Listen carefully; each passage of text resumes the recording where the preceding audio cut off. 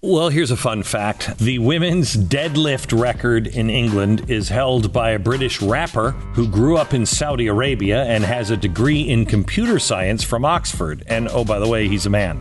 Now, that's kind of true.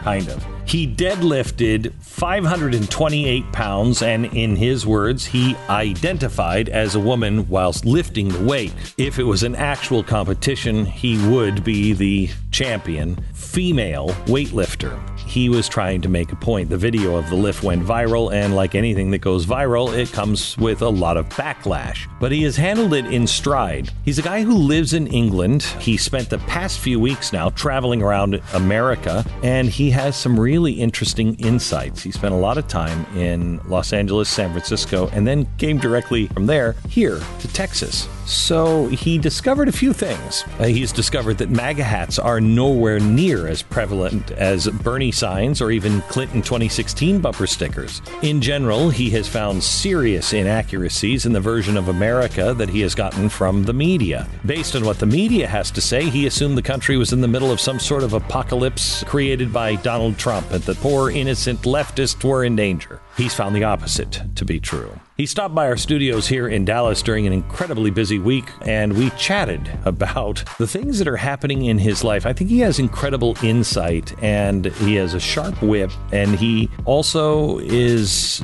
rooted in common sense. He has lived already at 30 or 33 a real full life of experience. He is a musician, an author, a fitness expert, a self-help guru. He recently is now a social commentator. He has amassed quite a following on Twitter, and he says things like just the other day, unpopular opinion, women wield more societal power and influence than men do in the West. Another one, if you fear for your job, your family, your children, now think about what awaits you 10 years if you keep letting the radicals run the show and set all the rules and the boundaries. Full of common sense and simplicity. Please welcome and enjoy our guest today on the Glenn Beck podcast, Zuby.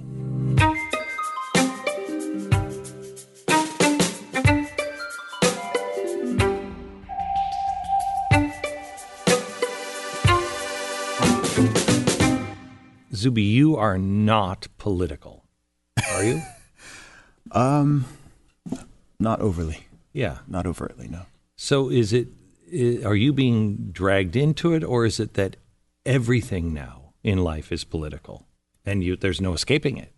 Yeah, it's a combination of the two. You know, I didn't set out thinking, okay, I want to go out and get political and get myself involved in all of this stuff. But yeah, there's certain things that I can't let go by me, or things that I'm seeing affecting other people or affecting myself, and not sort of speak out on them. Like, so. What drives you? What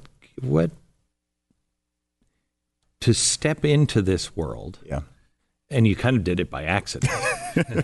To step in this world, you must have had some inkling, but now I'm gathering, I'm guessing, because most people would have had some serious ramifications for saying what they're saying. What's driving you? Well, what's always driven me through my music and everything else I do has always been the desire to have an impact on people in a positive way. And my music, I've always tried to inspire and motivate people to strive for their goals. Don't be afraid to go against the grain. Be honest, be authentic. Those have always been, people can go back and listen to my earliest music, and that's always been the message in there. So as far as I'm concerned, what I do now is kind of an extension of that, trying to stand up for truth, stand up for authenticity, and not being afraid to voice the things you want to say, and to go against the grain if need be, and to be true to yourself and to be authentic. Where'd you get that? Is that from your mom, your dad, your childhood? Where'd you get that? A combination of things. I think a lot of it is just my own natural, God-given type of personality. As far as I'm aware, I've spoken to my parents about this and actually kind of asked them that question.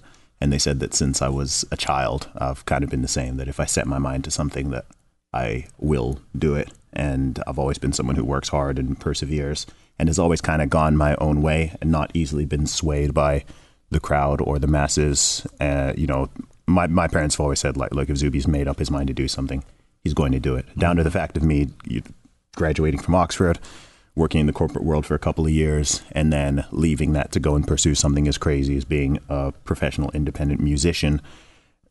You know, my parents totally have supported me in that, which is a huge blessing in itself. But I think they know that, look, if that's what Zuby wants to do, then he's going to do it, whether or not that's what we expected of him, or that's what we thought he may do. That's just what he's going to do. So all of that kind of spills into what I do now. So I'd say it's a combination of just my natural personality and then maybe some aspect of me growing up. But I think that's just who I am and just how I'm wired. It's interesting in watching interviews with you. How many sides are there to a tesseract? Four-dimensional cube. How many sides are there?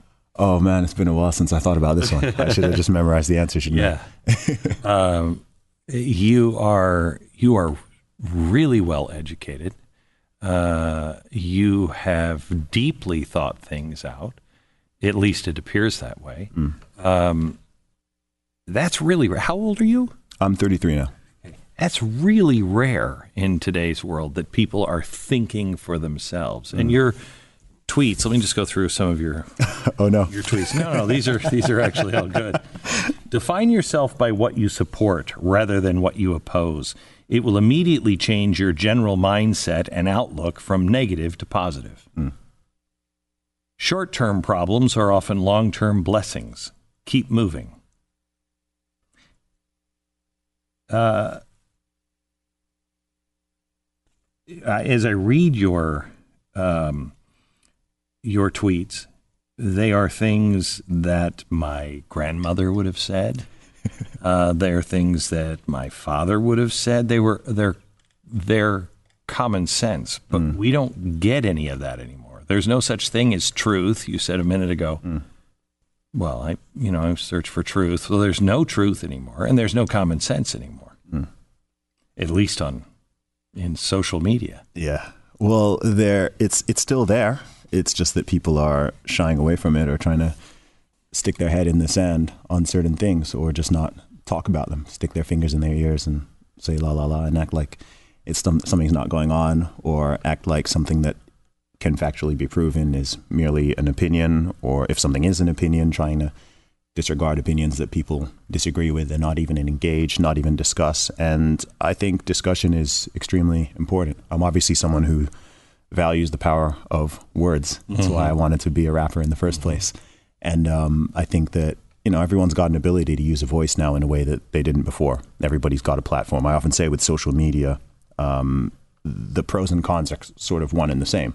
The great thing is everybody's got a platform, but the problem is everybody's got a platform.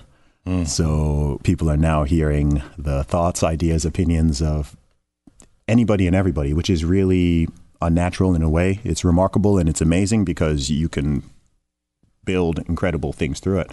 The fact that I'm sitting here in this room right now would have happened through social media. All these places I'm going to in the USA, all these people I'm meeting and who I'm connecting with. It wouldn't have happened 15 years ago. No, it wouldn't have happened in this way. Certainly not. I'm totally independent. So this has just happened off the magic of social media and my own volition, really. And that wasn't possible before. But on the flip side of that, you've got a lot of people who are out there, millions of people, if billions of people who are out there using social media who aren't really using the tool in a great way, you could say, and on a lot of different levels. I think to me, it's a tool. It's not good nor bad. It's like a knife. A knife can be used to prepare food or to defend yourself, or it could be used to attack someone or to kill someone. I think social media is the same thing. I don't think there's not anything inherently wrong with Twitter or Instagram or Facebook or anything like that. It's just how they use them. Is it just exposing who we are, or is it changing who we are? A combination of the two. Certainly, I think it's exposing what people truly do think and believe. And is that true? But hang on, is that even true? Because I read things and I'm not sure that that's necessarily what everybody believes.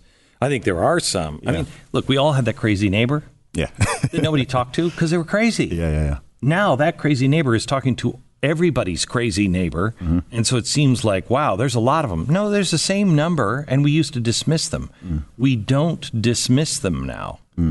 Where we think that it's just we're overwhelmed with crazy neighbors. Yeah. And then there are the others who are just trying for fame, just trying to be provocative because they want their time in the sunshine.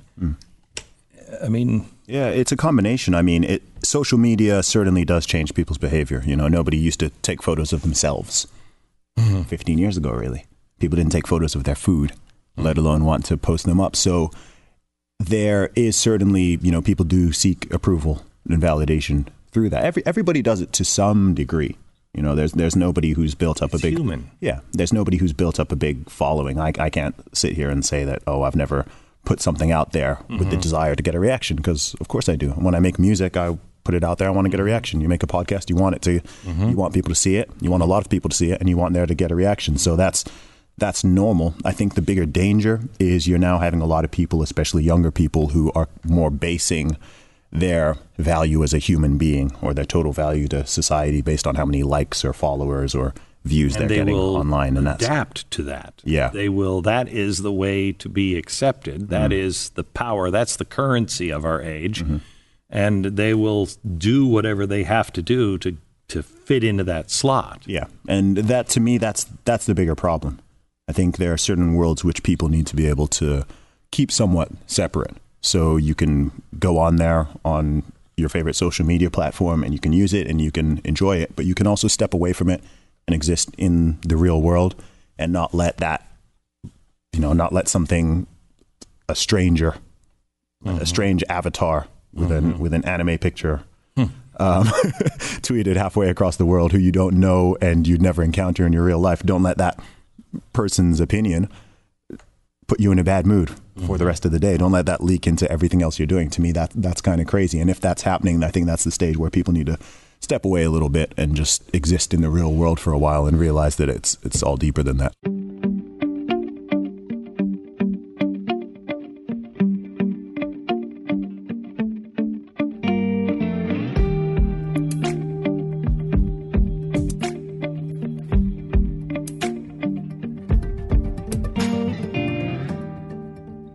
There is a real world, yeah. But it is being diminished for an ever-increasing, exciting world online and in the internet. And that concerns me because we don't know what reality is, even in the United States. We have no idea. We're so ungrateful. We don't see the rest of the world, and I don't think the rest of the world sees us for who we really are. You know, I don't know what cartoon we appear to be, but I'm sure we look like a cartoon. You grew up in Saudi Arabia, That's which right. I want to get into. You live in the UK now.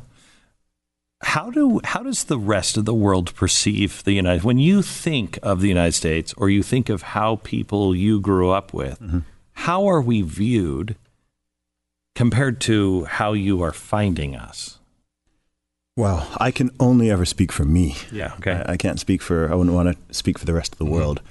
With me, I mean, growing up in Saudi Arabia, I've known lots of American people from the beginning. Most of my teachers were American. It's why my accent doesn't sound British, in fact, because I went to an American school and all my teachers were American. So. And your father was a doctor. He's a doctor, yeah. He still is. He was working for an oil company? In Saudi Arabia, that's right. So was that taking care of all the oil people in that town? Essentially. Okay. Yeah. And your mom?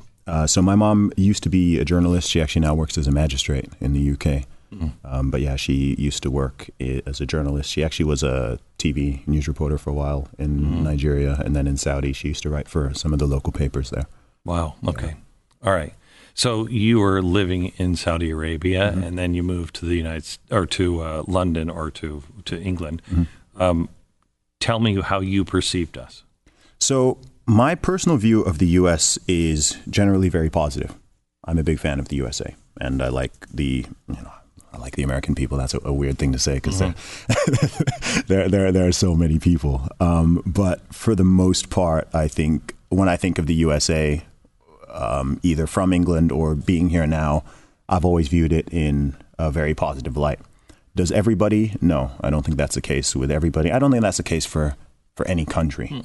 I think with any nation, though, especially nowadays when it comes to both the normal media, the mainstream media, what people are seeing on TV, reading in papers, and what people are seeing on social media is always going to misrepresent a place and the people, because the focus is always going to tend to be on whatever thing is the most the biggest outlier, or whatever is the latest outrage, or what's the latest political division or crazy issue or thing that people are talking about, or even crime. If you see a lot of the videos that will go viral, it'll be of someone committing a crime or people having a fight or whatever the case may be. So it's easy to, if someone kind of sits in that too long, I think they can develop a very negative view of almost anywhere.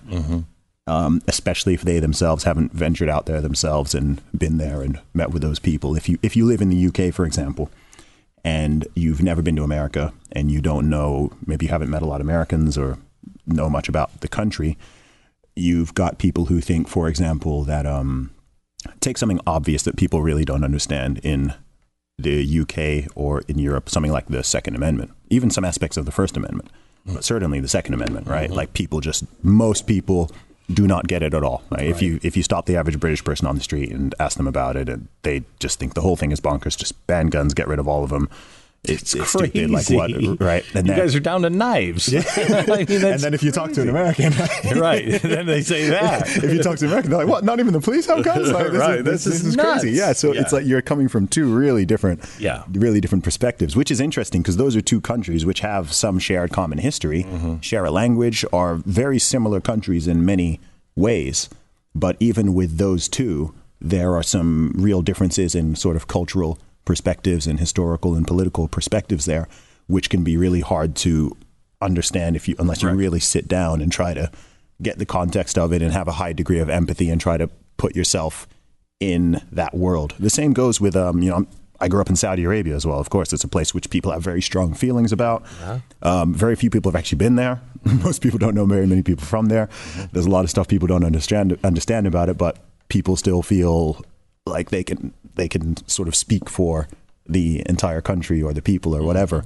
And I can understand that, but it's a big shift in perspective because everything from the governmental structure to the religion, the cultures, the customs, the values, the way everything is designed from the ground up is really different in a country like that. So if you were to position it next to the UK or America, for example, I would say the sort of top American value would probably be freedom or liberty, right? So lots of things are based around the idea that this is the most important value. So we want to structure the rules, the laws, the societies, everything to maximize people's individual freedom and liberty. Not every country agrees that is the most important value. And so if you understand that, then it becomes a lot easier to understand the way and reason why, whether or not people agree or disagree. It's easier to empathize with and understand why certain things are done the way they're done in a country like that. It's why our nation building nonsense never works. We go over and we say, we're going to plant democracy. Well, that's our value. That's the way we live our life. You have to want that and find that for yourself. And it fails because it's not them. Yeah. It's not them. So if I were in England, I would think that the United States is a bunch of people that are really, really super smart, but they're surrounded by a bunch of people who are wearing red hats, who have guns and are absolute racist, crazy people that just want to blow up the world. Some Americans think that too, though, right? Yeah, I think some do, yes. What did you find what did you expect coming over here, and what have you found? So It's been pretty well in line with my expectations. I've been to the U.S. This is my 5th time here. Mm-hmm. It's my first time in over 10 years, though. The last time I was here was in 2008. Have we changed? Not greatly, as far as I'm aware. For those of us who are here, feels like we've changed everything. Really? Yeah. I haven't noticed it significantly. I mean, I've been going to different states and cities. So everywhere I've been to thus far in California and Texas, which is... those are 2 states I'd never been to before. Last time I was here, I was actually in Chicago.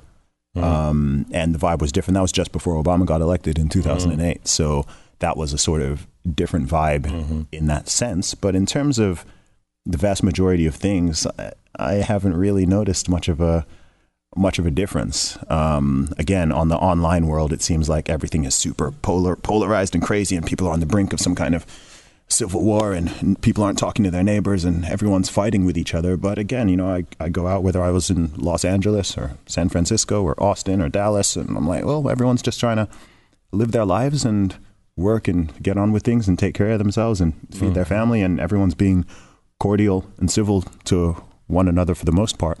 So, that sort of view of everything being super duper crazy and polarized and divided, I mean, I think it's kind of like it is and it might be on one level, but in reality it's not. If you were to just go out there and go to the center of the city or go to the beach or go where, you're like, things are fine. For the most part, I mean, you'll find some people that do wear a MAGA hat and are just going to be in your face and just yelling and screaming. And you're going to find those people who hate the MAGA hat people, and they're going to be in your face. Yeah. But for the most part, we're not like that.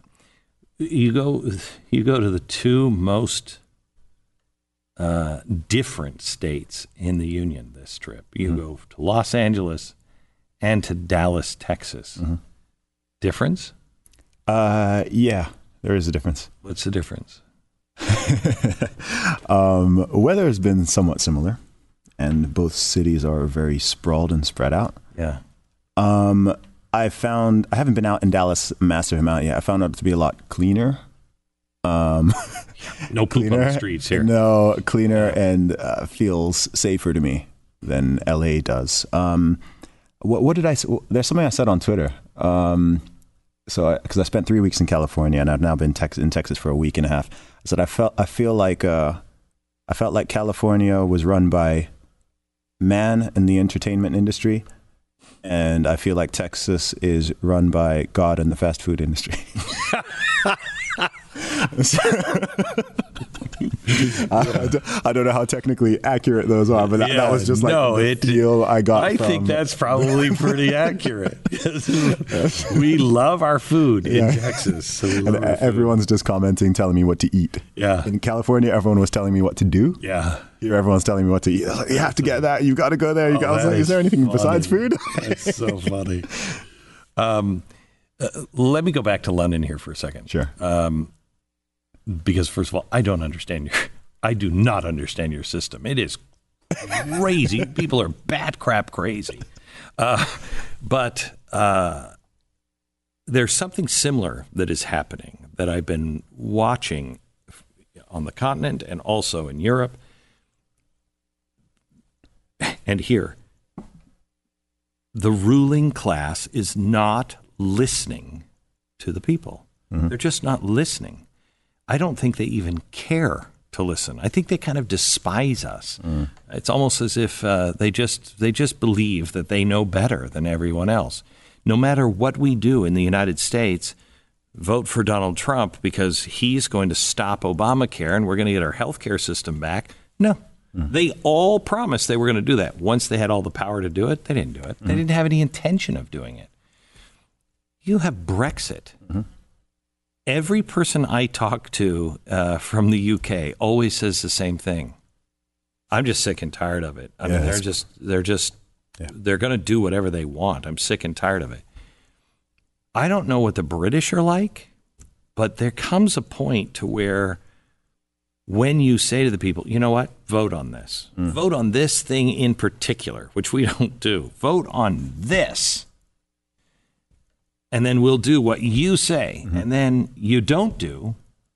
And in fact, they just passed a law, as I understand it, that now they've passed a law that says they can stay if there's no agreed upon exit plan.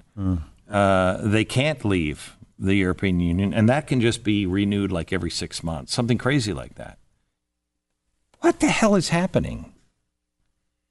Well, first start with Boris Johnson. Okay. I've read his work. I think the guy's brilliant. I love his books on Churchill. He seems to be a little nuts, but who are we to say? But he seems as though somebody who is actually standing up and saying, I don't care what you say. The people say that's what they wanted. Yeah. Right. Yeah. It's weird. I mean, I get asked about Brexit a lot, as you can imagine. And it's one of those things, as you said, I am in that group of people who just feel exhausted and tired and bored of it. I mean, oftentimes people ask me which way I vote, and I don't normally say it publicly, but I personally voted Remain. So I was on the Remain side. But I'm of the simple opinion, well, okay, like my side lost. So, okay, let's go. Is it supposed to be a democratic vote? That's the reason the referendum came out in the first place. So as far as I'm concerned, I respect the result. So in the UK, you've got a range of different people. So I don't know if you've heard the term Remoaners. So you've got the Remainers, who are people who voted Remain, but are like, okay, well, leave one. So we're happy to concede. And then you've got people call Remoaners, who are people who voted Remain, but are trying to do anything and everything to stop Brexit from actually happening. And you've got people like that who are actually, this includes some of the MPs, some of the people in the various political parties. And, for 3 years, I mean, nothing has really happened. There's been no progress. You've changed prime minister twice. And all of this. The Queen is saying she's going to fire him. Do you believe that to be true? Really? She said I haven't actually heard that. She asked whoever, the Queen's advisor is, on how to fire a prime minister if he does go through with Brexit without a plan. Okay. That she's planning on. And this is the first time she's ever asked that question, first time this would ever happen. That's new to me. I didn't know that. Yeah, the Queen saying that, if indeed that's true, she never gets involved. She's supposed to be apolitical. Correct. The royal family is supposed to be apolitical. Correct. Yeah, I don't know. I mean, I just think my thoughts on it are very basic and simple. Like, if you're going to have a democratic vote, then you can't just want to do it again immediately because you didn't get the result that you wanted. To me, that whole notion, that idea is a much bigger concern to me than Brexit itself. Yeah. See what I mean? And I believe in the UK. I think that the UK will be fine whether it stays in or it goes out of the EU. I don't buy the scaremongering on either side, right? You've got people who are saying, if we remain in the EU, then all of this awful stuff is going to happen. I don't buy that. And then you've also got people saying, if we leave, the price of all the food is going to go up triple. We're going to have food shortages. Everyone's going to lose their jobs. The pound will crash. And I'm like, neither of those sound particularly reasonable to me. Britain has a very strong economy. It's a very powerful country considering how physically, geographically tiny it is. And it's been like that all throughout history. And I believe will continue to be in the future. We have... I think the problem is what happened with the EU is people are proud of where they're from. Yeah. I don't care if it's a small town or your country, you're proud. And it doesn't make you a xenophobe. It just means, this is how I grew up and I like it. Yeah. And the EU has been trying to say, if you want to be Italian, you are a xenophobe or a racist. If you want to fly the Swedish flag, that means you're a racist. And I think the same thing is happening here in America. The only state that still is remaining that is a state, and it's because it was a republic before it was state, is Texas. Yeah. They still are saying, I don't mind the other states, but Texas is great. Texas. Do you know this is a slight slight sidetrack, but related. Do you know one thing I've really loved about being here? One thing I really like that the U.S. does? Got flags everywhere. Mm. The USA flag is everywhere. Mm-hmm. You don't see the British flag in the UK. You very rarely see it. Right. In some parts of central London, if you're in kind of touristy areas, you'll see it. But you'll just be driving along the highways, driving between Austin and Dallas. I saw hundreds of US flags, every shop, and I think that's cool. Mm-hmm. That's actually something I like. It's weird. To some British people, in terms of the American perception, there are some people who don't like that. There are a lot of people who think that Americans are too proud to be like they think the American pride is too much, like the whole go USA number one. I like that. Maybe that's just my personality. I think that's cool. I like that for all countries. You know what I mean? I love the UK. Yeah. I love the history of the UK, and it's sad when you think you don't love it. Yeah. You don't find it special. I think people find it special, but I think there's something that makes them kind of like second guess it. Like, oh, is it okay to be proud? Like, I don't want to. Oh, that's because the English have always had a stick up their butt. They're always like, oh, you never know. You listen to people who are fighting, and you watch British TV or something, and you're like, they're about to either have tea or they're about to hit each other. I don't know, because everything's so polite always. Yeah. So it's weird. I feel like implicitly deep down, most British people are very proud to be British or to be English or Scottish or Welsh or whatever.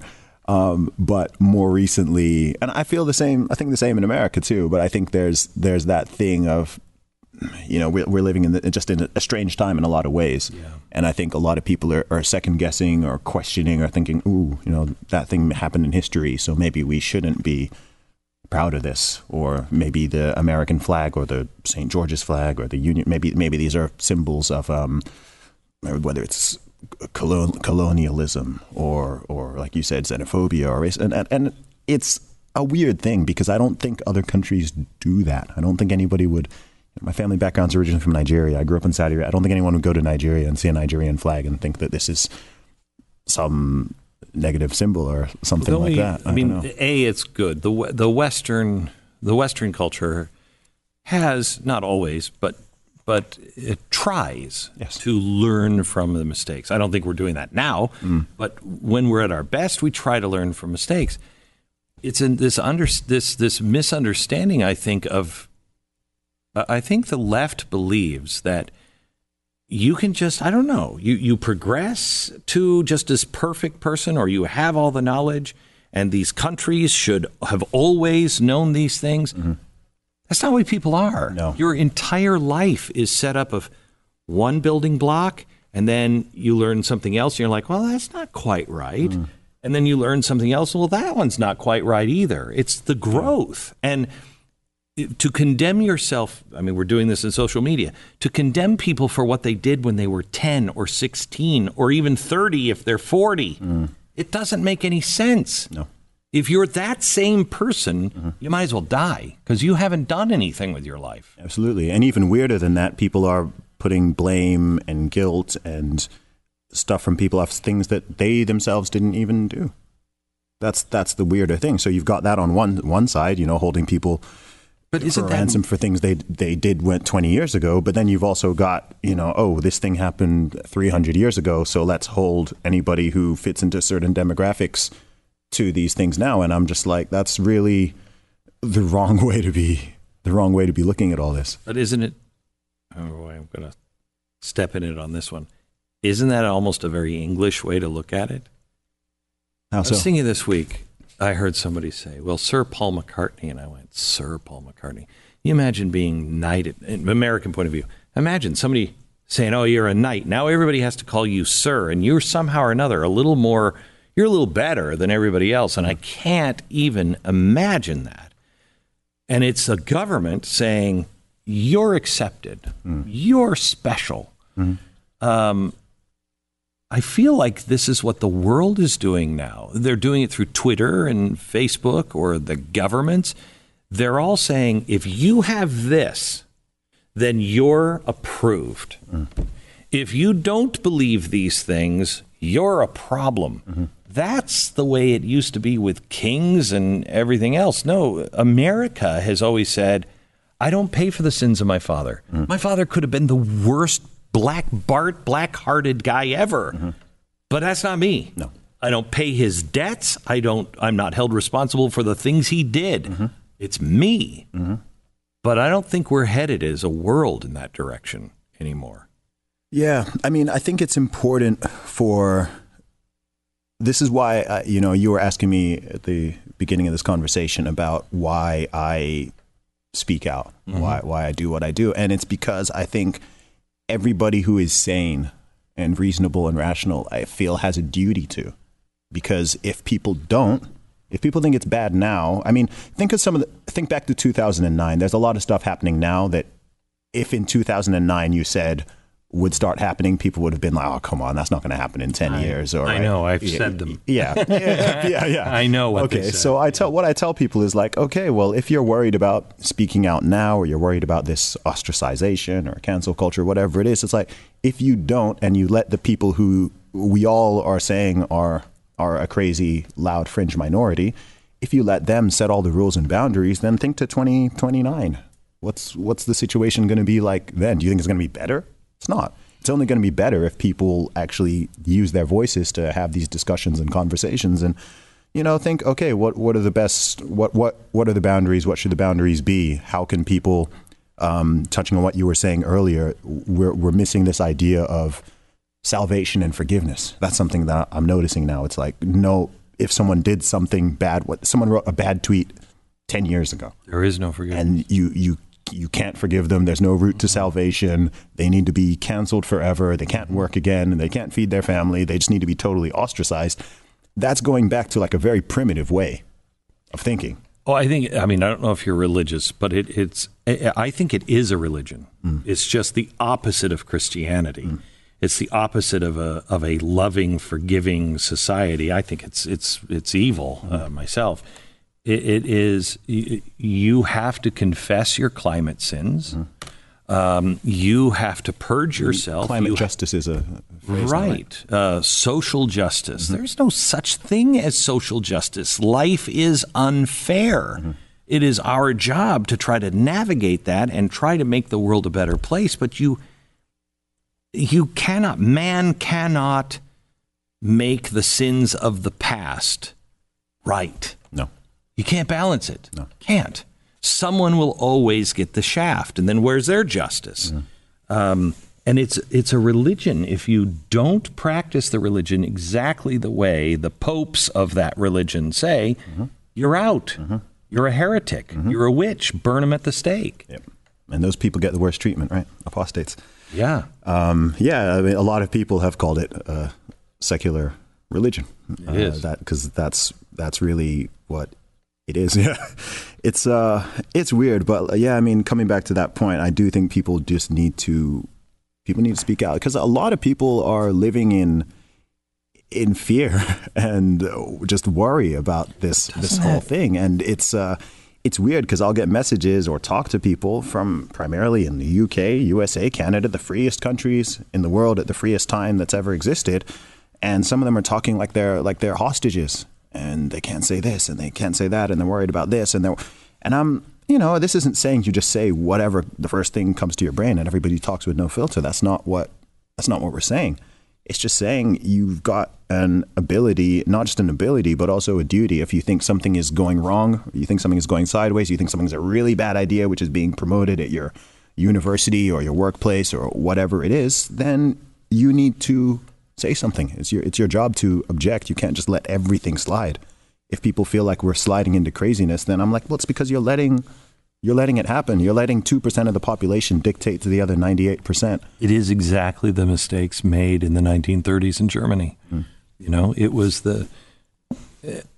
I wondered, a few years back, how did you get an entire population that only voted 30% for the Nazis? Mm. How'd you get an entire population to do that? Yeah. How'd you do that? They'd beat you in the streets if you didn't. Mm-hmm. And people they weren't willing to stand up to that very small. And so they would just talk in their own things. Mm-hmm. And eventually the Nazis would say if you were caught talking, I mean, it's the people who didn't believe in the Nazi philosophy at the very beginning, when they were in the majority, they would whisper.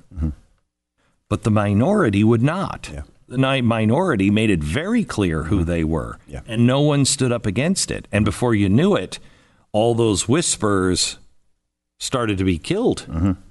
I don't see a difference here. Do you know the craziest thing about everything we're saying here is that if you take a hyper-partisan on either side, they'll think you're talking about the other side. Right.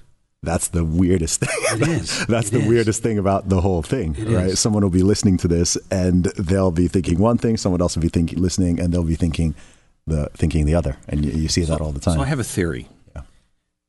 If you look at a football field, a rugby field, is a rugby field 100 yards?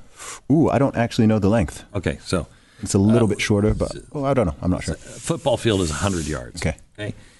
The first 15 yards on the right, filled with nuts. First 15 yards on the left, filled with nuts. Yeah. The rest of it, and I'm not saying that you're in the middle, I'm saying you're just not part of the fringe that wants to pull everything down or kill or shut up everybody who disagrees with you. There might, and I think I'm being generous by saying 15%. I bet you there's 8% maybe, or 5% on each side. Right, yeah. And everybody else is being controlled by these two sides. And they're making this side is making everyone think that this side is 50% of the field. And this side is doing the same. Yeah. It's not. No. There's all these people right here that believe strongly in what they believe, but they don't want to kill each other or silence one another. Yeah, it's the people who can't have a laissez-faire attitude, right? It's, everyone has their different beliefs, whether they're political or religious or ideological. I think most reasonable people are totally accepting of that fact and are willing to live and let live. The problem is always going to be radical people, extremists who can't practice live and let live. It doesn't matter if it's political, it doesn't matter if it's religious. Those are always the people who cause the problems. Because they can't it has to be, well, I believe this, so everybody else must, or everybody else who doesn't is evil or is terrible or must be conquered or whatever the case may be. That's the attitude that always leads to problems. So you've always got to keep those extremists and radicals in check, right? You don't want to be excusing their behavior or saying, oh, okay, well, they're kind of on our side, so let's lessen the things. Yeah, they're not. Really not. Anybody who wants to control what everybody else thinks, and you have them on both sides, anybody who wants to control or tell anyone how to live their life and you must comply is not on my side. Any way, shape, or form, they're not on my side. And they're a lot more similar to each other than they'd probably like to admit. Yeah, it's a circle, and they're both right here. Yeah. Well, the rest of us are around here. Yeah.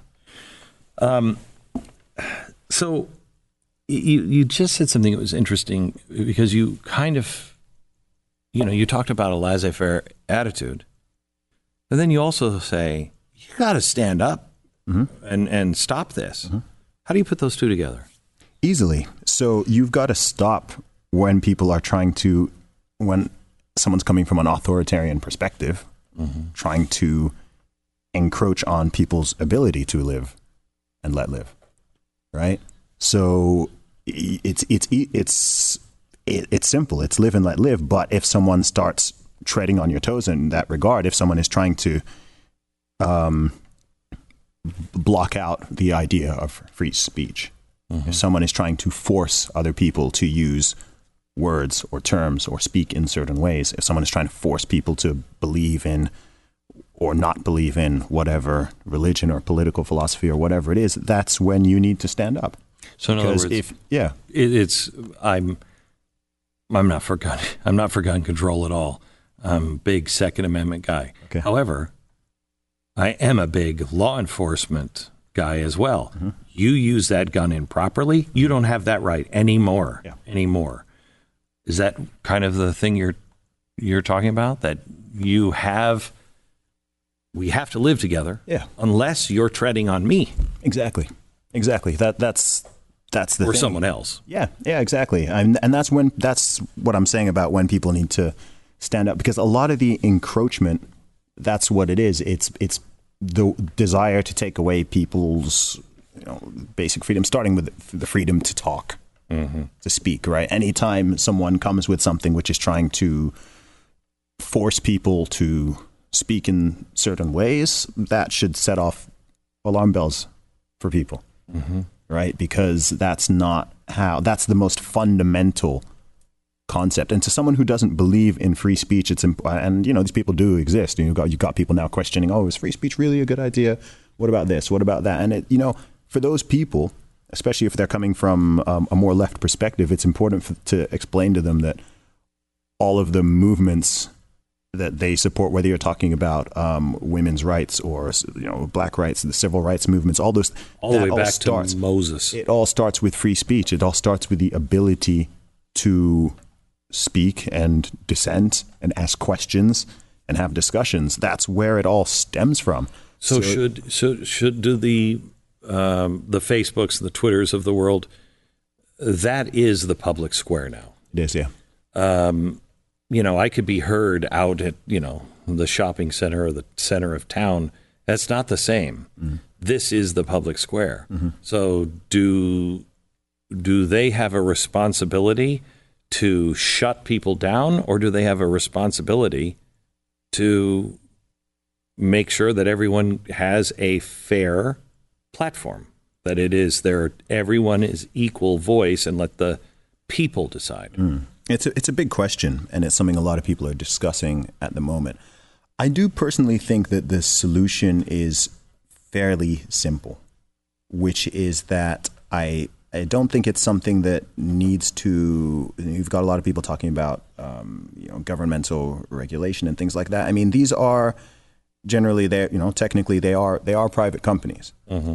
I think from my perspective, what they really need to do is, they can have their rules and their regulations, and they probably should, for a lot of reasons. An obvious one being to, keep users on their platform and to protect their own profits, is simply to have a rule book, a clear defined rules that are not open to huge amounts of subjective opinion and ideas. Right? These are the rules, and these are the consequences if you break them. And that needs to be very clear to everybody, not with political bias or ideological bias or anything like that. Look, this is what you can do on this platform. And, whether we like you or we don't like you, or we agree with you or you disagree, if you don't break the rules, we will not deplatform you. If you do continuously break the rules, maybe have a strike system. Okay, if you do it the first time, 24 a day ban. Second time, a week. Last time, maybe 2 years, maybe 3 years. I think the lifetime ban thing is pretty stupid. I don't think anybody should be getting lifetime bans if you broke Twitter's rules in 2005 and you still can't be on the platform even 10 years. Like that's silly. So I think that's what most people would agree with and want, whether you're talking about Twitter or YouTube or Facebook, any of these things. It's just the rules don't feel well defined, and you can find examples of, okay, this person clearly broke the rules. Correct. And they're fine. This person, we're not sure how they broke the rules, but they are gone, kicked off. And that doesn't instill confidence in people. When Barack Obama was elected, he was elected for a couple of reasons, but his campaign slogan was, and I think a lot of people bought into it, was hope and change. And they wanted change. They wanted something to be transparent. They wanted to know what was real. They wanted to know what was really going on, and they wanted their leaders to be held accountable. Don't we both have leaders now, Donald Trump and Boris Johnson? Aren't they really the same guy? Not the hair or anything else, but aren't they really the same guys that they're wrecking balls because people aren't getting what they are truly desiring, and that is transparency? Yeah. I mean, I think I'm not a political expert, but from what I've gathered, it doesn't matter the country. What I seem to notice is that if there's a general strong feeling of people being disgruntled and unsatisfied or upset or angry, whatever the case may be, they will normally just vote for the change option. Okay, so after, with the U.S., for example, I know that during George W. Bush's presidency and the Iraq War and all that stuff, people were just, people were fed up with that. People didn't want that anywhere. People didn't want that anymore. Obama ran against McCain, right? I think McCain seemed kind of like, oh, we'll probably get more of the same with him, right? Obama was like, okay, this is the option for change. So people voted for change. After 8 years of Barack Obama, people were feeling a similar way for different reasons in large numbers. And people thought, oh, Hillary Clinton, that's going to be kind of more of the same. Donald Trump, massive wild card, but that's the option for change. And so that's generally how I kind of almost predict elections will go. Well, we're probably going to see Elizabeth Warren as the candidate against Donald Trump, who's a socialist. Sure. That's never happened in America. That's big change. It is, yeah. It is. You know, being in America now for a few weeks this time around, one thing I can say is that I feel like I can better understand some of the deep down concerns of both sides of the political aisle. And I can understand where. So tell me what you learned. Okay, so I went to Los Angeles and San Francisco. I spent 3 weeks in California in two of the main cities, and the levels of drug addiction and homelessness and people just living in tents and talking to themselves and doing doing hard drugs. And I've traveled pretty widely. I've been to 30-something countries, probably about 100 different cities, and I saw stuff in LA and San Francisco I have never seen anywhere else in the world. Wow. Which shocked me, which really, truly shocked me. So I can understand how somebody could see that and think the solution is, okay, we need some more, aspects of socialism. We need to help these people through the government.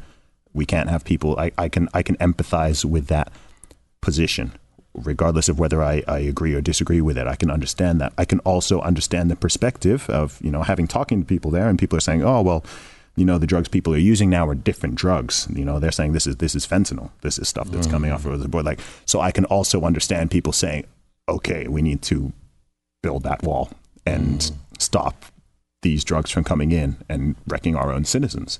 So I can, and also looking at the policies that enable people to camp out and use hard drugs in public and defecate in public and, commit crimes that, something like if the crime, I think in San Francisco, if the value of the crime is below $950, if people shoplift, if people break into cars, they can get it. And all this stuff was mind blowing to me. I was just like, what? Like in the UK, you can't, maybe the police can be overzealous sometimes, but you can't do meth in the park in public. Right. You can't steal $900 worth of stuff. You can't just go and steal stuff. Walk away with it. No, you can't do that. So I was confused by that level of lawlessness, which is also enabling and encouraging this behavior. So I did have that kind of realization point where I was like, wow, okay, I can get where people are coming from in this regard, because I always thought that aspect of things, the drug addiction, the homelessness levels, I did think that was being exaggerated online.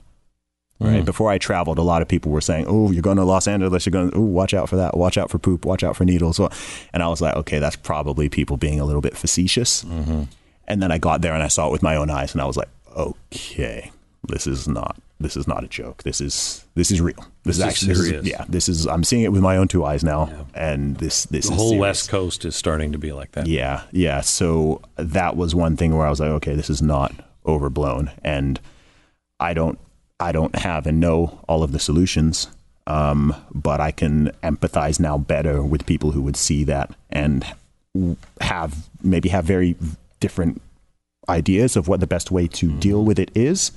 So the option they've gone for in those cities is to essentially make it easier for the people saying, okay, yeah, you can set up a tent anywhere. Okay, we're not going to prosecute you, for doing drugs. Okay, we will hand out fresh needles, that kind of thing. Right? In my own perspective, I don't think that's the right direction to go, but that's the way they've gone and that's the way they're doing it. But I can understand the root. See, the root cause for that. And in America, what has always happened before is we were set up in many ways like Europe, and a European Union that might have worked. We were set up as 50 different laboratories, and you do whatever you want. It's your state. Yeah. You make the call. You don't violate these 10 things, but do it. Now, with somehow or another, the lines of the difference between the state and federal governments have been so blurred that the federal government is now starting to tell everyone you have to do it this way. Look, if California wanted to be socialist and they wanted to have poop running in their streets, and that's fine, and they really felt that was the right thing, fine. You know what? In the end, they might find a way that it all works, and if it all worked and it was a better system, Texans would adopt it. But a lot of people are fleeing from California to Texas right now. Right. Because of it. Right. And so I think what's happening to us is, for instance, I mean, you said something, because I say a lot of things. I know. You're kind of, you really kind of came to play with, breaking the world record. I know you didn't officially, but, you were dead weightlifting more than the record of women. Yeah. And you were identifying as a woman. It's insane. But you said on Rogan, we're living in a time in which gender is a spectrum and politics is binary. How did we get there? Oh, boy. And how do we get back? Do we get back? Wow. It's a good question. It's weird because, the reason I said that is because, even with myself, I'm someone who people, especially now that I've risen to a little bit more prominence, is I'm finding a lot of people want to label me. Everybody wants to throw a label on me. Everyone wants to be Zuby is this or he's that, or he's conservative or libertarian, or everyone wants to label me. And I don't, to some degree, I don't mind what someone wants to say. Oh, Zuby's conservative. I'm like, okay, I'm not going to kick up a fight or whatever.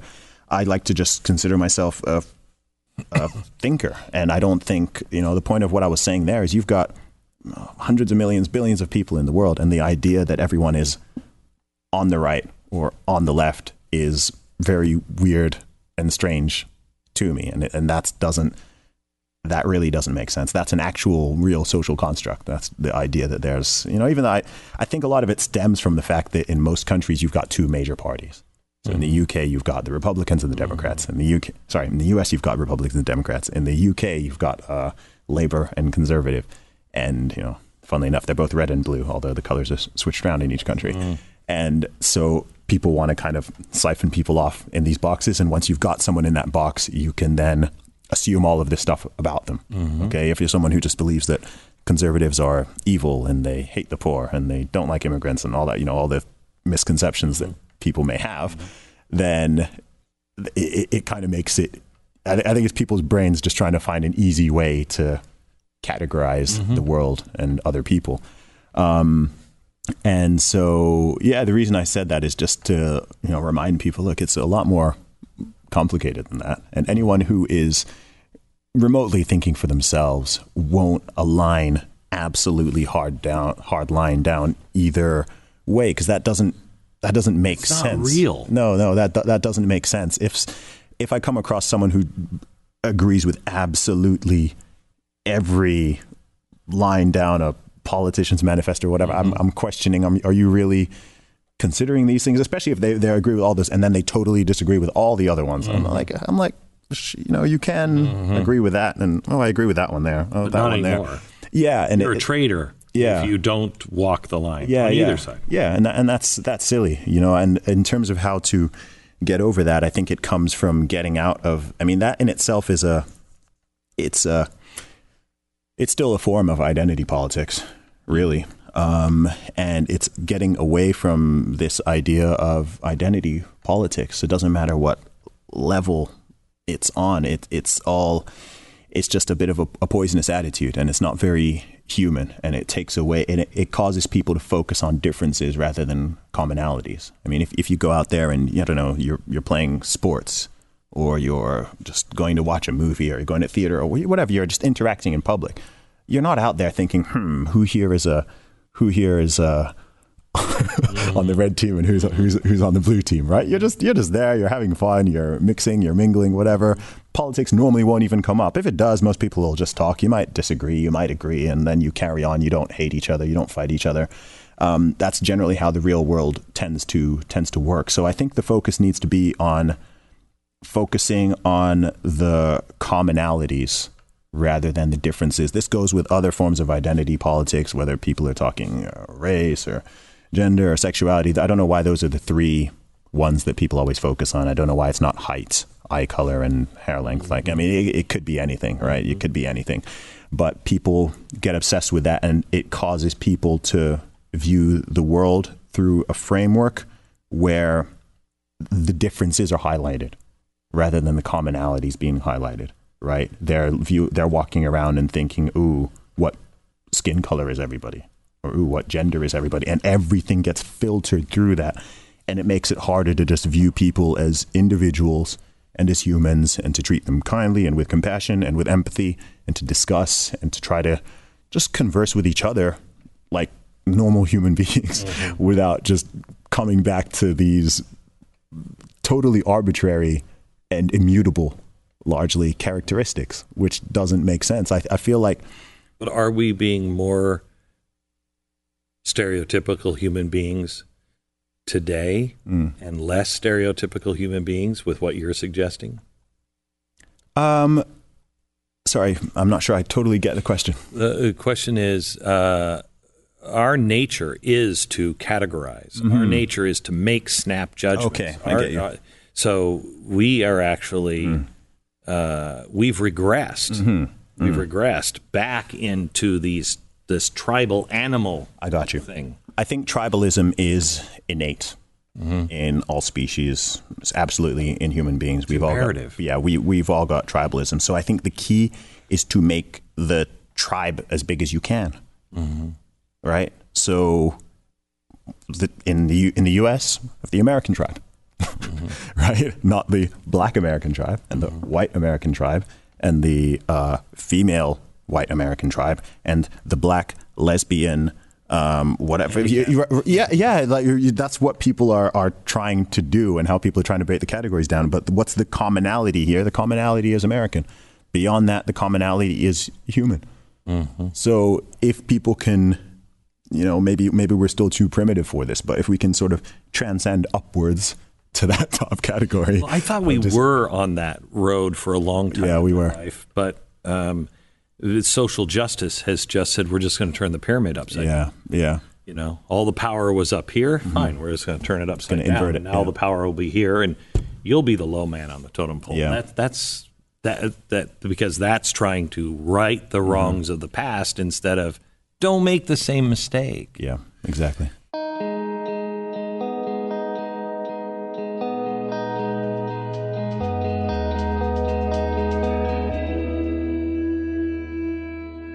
Do you see us, because I think this is just a pendulum swing that always happens. It's an 80-year pendulum swing. And this time, I think it's swinging, partly its natural swing is an overcorrection. We saw problems, and now we're just overcorrecting. Yeah. And when we get back down here towards the center, it'll be great. But we will overcorrect from this. We'll overcorrect again. Yeah, and that's one of the general concern. That's a real concern, because that's something you're seeing somewhat popping up in Europe, for example. Oh yeah, right. In Europe, in certain countries, you are getting a rise in legitimately what could be considered far right nationalistic, frightening movements, and people are questioning why this is happening, and it's because. It's reactionary, right? If something swings too hard that way, you're going to get things, and the people in the middle are not. The people in the middle are really important, especially if they're in positions of power. They need to address people's concerns and actually listen to the people. That's what they're there for. I think, this is a slight side note, I think when people get involved in politics, and this goes with any public official, I think people need to, whether you're talking about police officers or you're talking about politicians, people need to remember they work for you. The police work for you. The police work for the people. You literally pay their salary. And policemen need to remember that. Right. I think if someone could be in the police force for 10, 20, 30 years, and it's easier for them to forget that they work for the people, not the other way around. Politicians work for the people. And so people need to hold them accountable, right? It's not just their job to, I'm in this position of power and I can run roughshod over everybody and there can be votes and I can ignore that's not how it works. So I went off on a little tangent there and I lost my previous We were talking about swing. We were talking about the swing. Yeah. Swinging back. And I'm the last time we saw this kind of swing and the world was in this kind of turmoil, it resulted in World War II. Thanks. It's the same seeds being planted again. There are tripwires in the United States. The Second Amendment is one of them. That's a tripwire. We will go to war with ourselves if that right is violated. We will also, I think, go to war over the First Amendment, but that one's a little harder to pin down. Can I ask you a question? Yeah. If you think that's the case, why do you think you've got politicians and parties that are pushing in that direction? Great. Do you think they don't recognize that? Or? No, that's not a possibility to me. Because there's a new study out by a group on the left that shows that is true, that the people who believe in the Second Amendment, they are not extremists at this point. The fastest way to push them into extremism is to violate the Second Amendment. You go collect guns and you will set those people off. Okay. Those people are just normal people right now. Yeah. If you know that information, it's the perfect question. You're the only one that I've heard ask that. Why would you do that? I think there are people who just don't know, who just don't care to know because they think their side is right on both sides. And I think there are those who wish to set the world on fire, Fabian socialism. Let's mold the world a little closer to our heart's desire by heating the world up. Yeah. Is there a tripwire for England? Is this Brexit? Because we would have been rioting in the streets by now. English people are pretty calm, man. I know. British people are like. If you did this in France, they love to protest. Right. France people love to strike. People love to protest, and that's kind of in their culture. Right. This Brexit thing passes, and they miss this deadline, and they come up with a new law. Or they're like, "Hey, you got to re-vote again," or whatever it is. Is there anything that would take the English? It's a good question. I don't know. The Swedes are experiencing trouble. Germans are. Italians are. Greeks always. Yeah. Spain, France. And I see this big snub, this big, FU to the people of the UK. And it seems like everybody's like, yeah, but let's have some tea. Yeah, British people are, the whole stiff upper lip thing. That is, it is part of British culture, I think, to not be too, what's the word, to be quite diplomatic, very diplomatic, and not try to make a fuss over things too much. So in terms of tripwires, I believe they exist, but it would be hard for me to say specifically what it is, what I think a tripwire would be. Like, I don't think, with all the turmoil and back and forth around Brexit, I don't actually think it's if you're talking about a tripwire in terms of things descending into some kind of violence or just war or a real massive uprising. Yeah, I don't know if it's a tripwire, but like I said, I think the bigger concern, if that were to happen, would be the reactionary movements on the opposite side. I think that's a bigger concern because that would just give them a nice opening for people who with legitimately bad ideas and bad motives to grab some of those people who are feeling disenfranchised or kind of homeless and disappointed. It'll give them a chance to kind of seize those people and, radicalize them to a degree. So I think that's what people really need to be concerned about, whatever side of the political spectrum somebody's on. That's where people need to be understanding. That's also why people need to be willing to sit down and talk across party lines, across political lines, and discuss and have conversations and not try to, we've got this weird thing now where people want to be like, oh, you spoke to that person, who spoke to that person, who spoke to that person. So therefore you're associated with that person, or you endorse all their ideas or something. It's like, why can't people have conversations? People are saying, oh no, don't do that. Social scores. Yeah. And it's crazy. And that's another thing that I believe people need to stand up against. There are so many people. I mean, even with myself, there are people who've said, no, don't talk to that person. Oh yeah. Right? People said, oh, don't go on the Ben Shapiro show. Don't go on the Joe Rogan. I have people tell me not to go on the Joe Rogan. I'm like, are you crazy? Like, why would I? Oh, because he spoke to that person who was associated with that person. I'm like, come on, come off it. Like, that's ridiculous. How do you think you can't complain about division and polarization and then not be willing to talk to people? I mean, how do you think division and polarization happen? And even, from a tactical perspective, that's how people get blindsided by things, right? When I was in California, I could understand how and why people got totally blindsided by Trump's victory. I didn't get blindsided by it, and I live in the UK, right? But I could see, oh wow, if you're living in this San Francisco bubble where 85% of people vote Democrat or whatever it is, and everyone's kind of just on the same page in that regard, and you assume everybody else is like that, I can totally see how you would not have seen that coming whatsoever, because nobody here it seemed like, okay, 100% here. And it was the same thing in Brexit. A lot of people who live in London especially were really blindsided by the Brexit vote. And there's a danger of people becoming too siloed. They end up in echo chambers. And again, whether or not people agree or disagree with each other, it's important to be able to just, for your own self, have an awareness of what's going on out there. And in terms of being able to relate with other people and understand other perspectives, it's good to talk to people who disagree with you, and then you can understand them. I mean, I'm blessed in a way that I am often surrounded by people who disagree with me on a lot of major things. Isn't that great, right? though?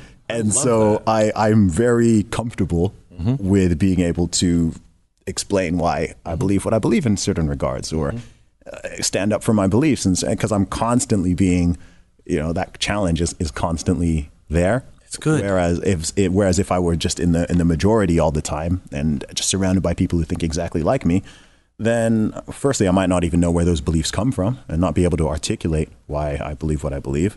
But then, if someone comes with a pin and, puts a little hole in my balloon, then I've got no tools to. And I mean, I see that happen all the time. Like sometimes I'll talk to someone, and because oftentimes with me, people will think I believe things that I don't. Right? All the time. Happens to people believe they believe in things that I don't, and they'll go, and then I'll just ask a basic question, and they're like, oh, what? They haven't even thought of why they kind of believe what they do, because they didn't expect me to question it, because nobody else has been questioning it. And I'm like, have you never considered that? You've never considered the opposite side? I mean, I like to always know the best argument on any issue that I'm interested in or care about. I want to know the best argument for and against it, because then I can come to my own conclusion, or maybe hang somewhere in the middle, but I can also just understand where each side is coming from. And you see this on a lot of hot button topics where you can just tell that this person has never even considered the opposite side. And that person has never even considered the opposite side, because what they're saying doesn't even make sense, or what they think the other side believes is totally wrong. And you see this on a lot of different issues, and you're just like, have you even spoken to anybody about this? Where did you get that idea from? So yeah, it's interesting. So your mom and dad believe that anything you believe, you're going to do, and you'll accomplish it. I believe that too. So if that's true, Where are you going to be in 5 years? Wow. Who will you be in 5 years? What impact will you be making, and how? Where are you going to be? I will absolutely still be Zuby. Hopefully a better, smarter, stronger, more refined version of him. But I want to be doing everything I currently do, just on a larger scale.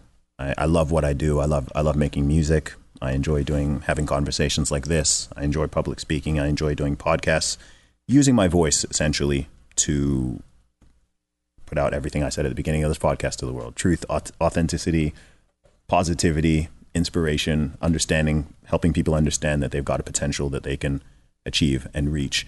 So in 5 years' time, I would like to have an audience in the millions and be traveling nationally, internationally for both my music, speaking, podcast, whatever it is that I do. I want to be doing all. I feel like I'm on the path I already want to be on. It's just a matter of reaching more and more people through it. I don't set any ceilings for what I'm able to achieve. I'd like to reach and have an impact on as many people as I possibly can, and as are willing to listen and take on board some of the things that I'm saying. And I won't, totally change who I am or anything like that, just in order to try to reach more people. Those aren't compromises I'm willing to make. But I know I've got an audience out there, some who have already discovered me and following me, some of who haven't heard of me yet, but I want to try to reach as many of them as I can. It is refreshing and nice to meet somebody new that knows who they are, knows where they came from, and knows where they're going. And I agree with your parents. You will arrive wherever you set your mind. And let me know how I can help and how we can help. It's been a pleasure. I appreciate that so much. Thank you.